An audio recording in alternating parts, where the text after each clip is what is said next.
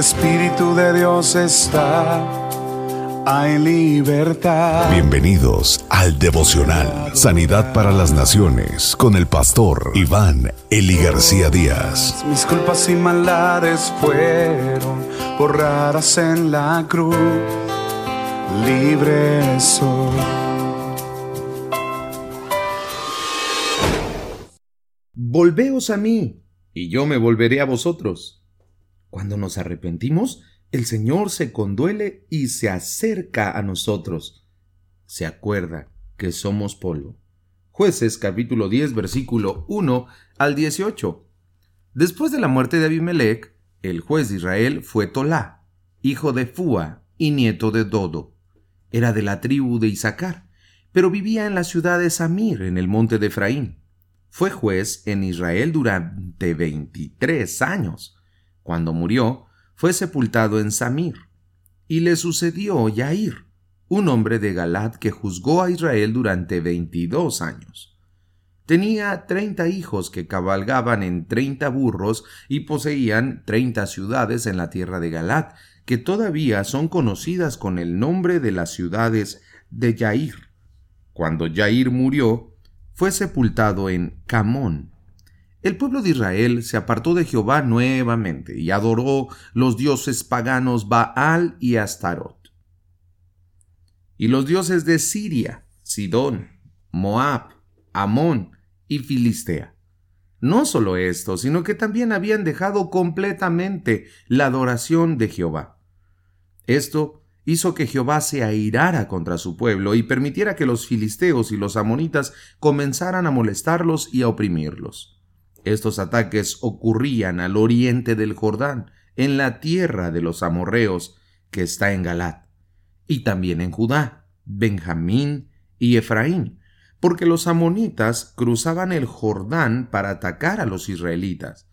Esto ocurrió durante 18 años. Pero al fin, los israelitas se volvieron a Jehová nuevamente y le pidieron que los salvara. «Hemos pecado contra ti, y te hemos dejado y hemos adorado ídolos», confesaron.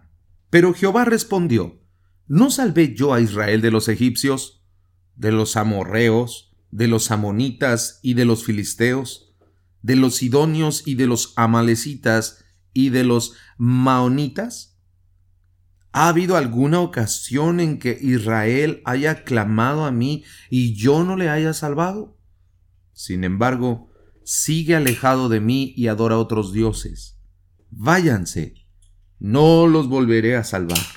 Vayan y clamen a los dioses que ahora adoran, que los salven ellos en la hora de angustia».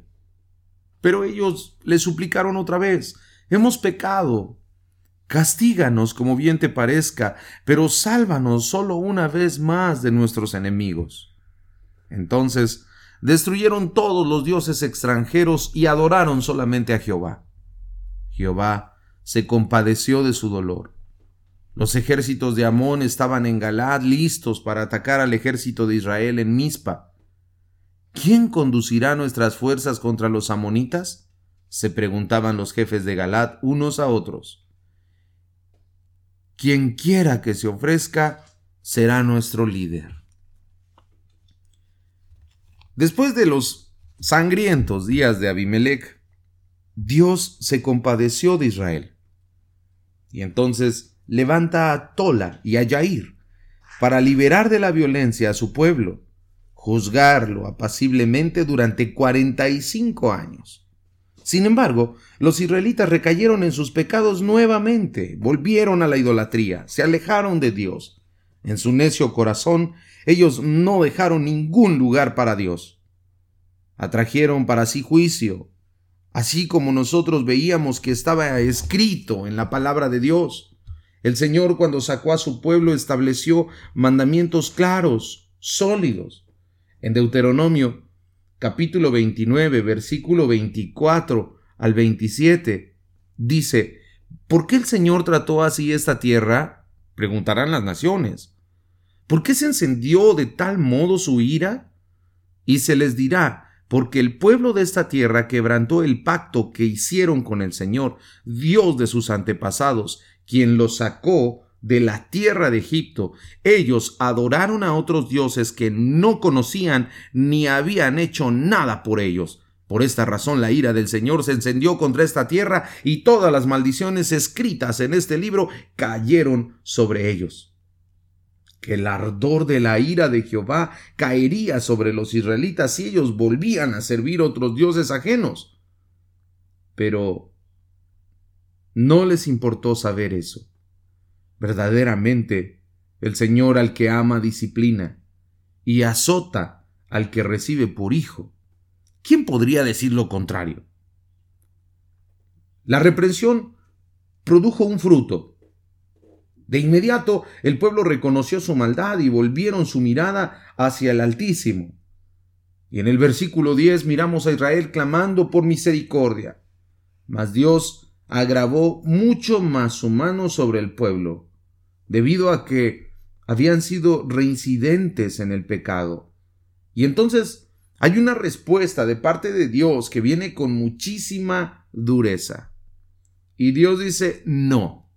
Vayan y clamen y pídanle a los ídolos que ustedes les han pedido antes.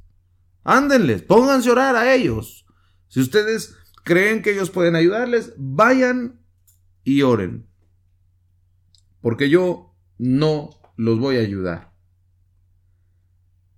Algo importante que vemos en esta lectura es que los israelitas de este tiempo actuaron con humildad. Ellos reconocieron. Ellos no le protestaron a Dios, al contrario, se sometieron a su justicia. Ellos dijeron, está bien, hemos obrado actos de pecado, de maldad, pero estamos arrepentidos. Wow, esta parte sí es digna de reconocer, es digna de subrayar, porque esas personas que estaban en ese tiempo tuvieron un genuino arrepentimiento porque empezaron a buscar la bondad de Dios y su amor. Y empezaron a desechar todos los ídolos de la nación. Empezaron a quebrar todos esos ídolos que habían levantado, que antes les rendían culto. Ahora empezaron a desecharlos de su corazón y de sus hogares. Y dice la palabra de Dios que nuestro Dios es tan maravilloso que Él no desprecia el corazón contrito y humillado. Y entonces Él fue movido a compasión a causa de la aflicción de su pueblo. Y entonces volvió a ellos. Qué amoroso es el Señor. Yo quisiera hoy preguntarte, querido amigo y hermano, querida amiga y hermana, ¿has estado reincidiendo en algún pecado? ¿Tu culpa te ha puesto bajo el juicio de Dios? ¿Reconoces que el proceso que ahora mismo estás viviendo tiene que ver con un juicio? Había una mujer que le encantaba testificar en la congregación. Cada domingo le pedía permiso al pastor para dar un testimonio. Siempre presentaba sus calamidades como el poder de Dios manifestándose a su vida. Pero bastaba solamente conocerla un poco para darnos cuenta que en realidad no era el poder de Dios sobre su vida para testificar la grandeza de Dios, sino más bien era la disciplina de Dios sobre ella, porque estaba reincidiendo en pecados que ella no quería abandonar. Si esto te suena conocido a ti, entonces es hora de regresar al hogar, como lo hizo el hijo pródigo. Es hora de reconocer que hemos pecado contra el cielo y contra nuestro Padre y contra nuestra Madre y contra nuestros hermanos y contra el Evangelio, porque hemos vituperado la obra de Dios y por nuestra culpa mucha gente está hablando mal del Evangelio. Es tiempo de volvernos al Señor. Es tiempo de que acudamos a papá y Él con esos brazos amorosos pueda recibirnos nuevamente y pueda darnos esa oportunidad. Pero hoy lo único que Dios está pidiendo es que nos arrepentamos de verdad, que verdaderamente saquemos de nuestro corazón esos pecados que los hemos entronado ahí y que establezcamos el único culto al Dios vivo en nuestro corazón. Oremos. Bendito Dios, en esta mañana, Señor, nos acercamos a ti reconociendo nuestra necesidad. Reconozco, Señor, que he sido reincidente en muchos pecados. He sido reincidente. Hay cosas que tú me has dicho que a ti no te agradan y yo las he vuelto a hacer una y otra vez. Señor, perdóname. Perdóname. Y forma en mí un corazón limpio, un espíritu recto, que te agrade, que te sirva, que te honre. Ya no quiero, Señor, ofenderte. Y verdaderamente me arrepiento en el nombre de Jesús por todos mis pecados. Y me dispongo, Señor, a abandonar esa antigua manera de vivir, esa conducta equivocada que tú repruebas. Y vengo, Señor, a tus brazos, reconociendo que en ti hay misericordia, que eres un Dios clemente y que tú puedes librarme de este azote, puedes librarme de esta disciplina, Señor, y puedes encaminar mi vida más a ti. Gracias, Señor, porque creo firmemente en tu amor, en tu misericordia. Y aunque yo he pecado delante de tu presencia, sé que puedes perdonarme. En el nombre de Jesús. Amén.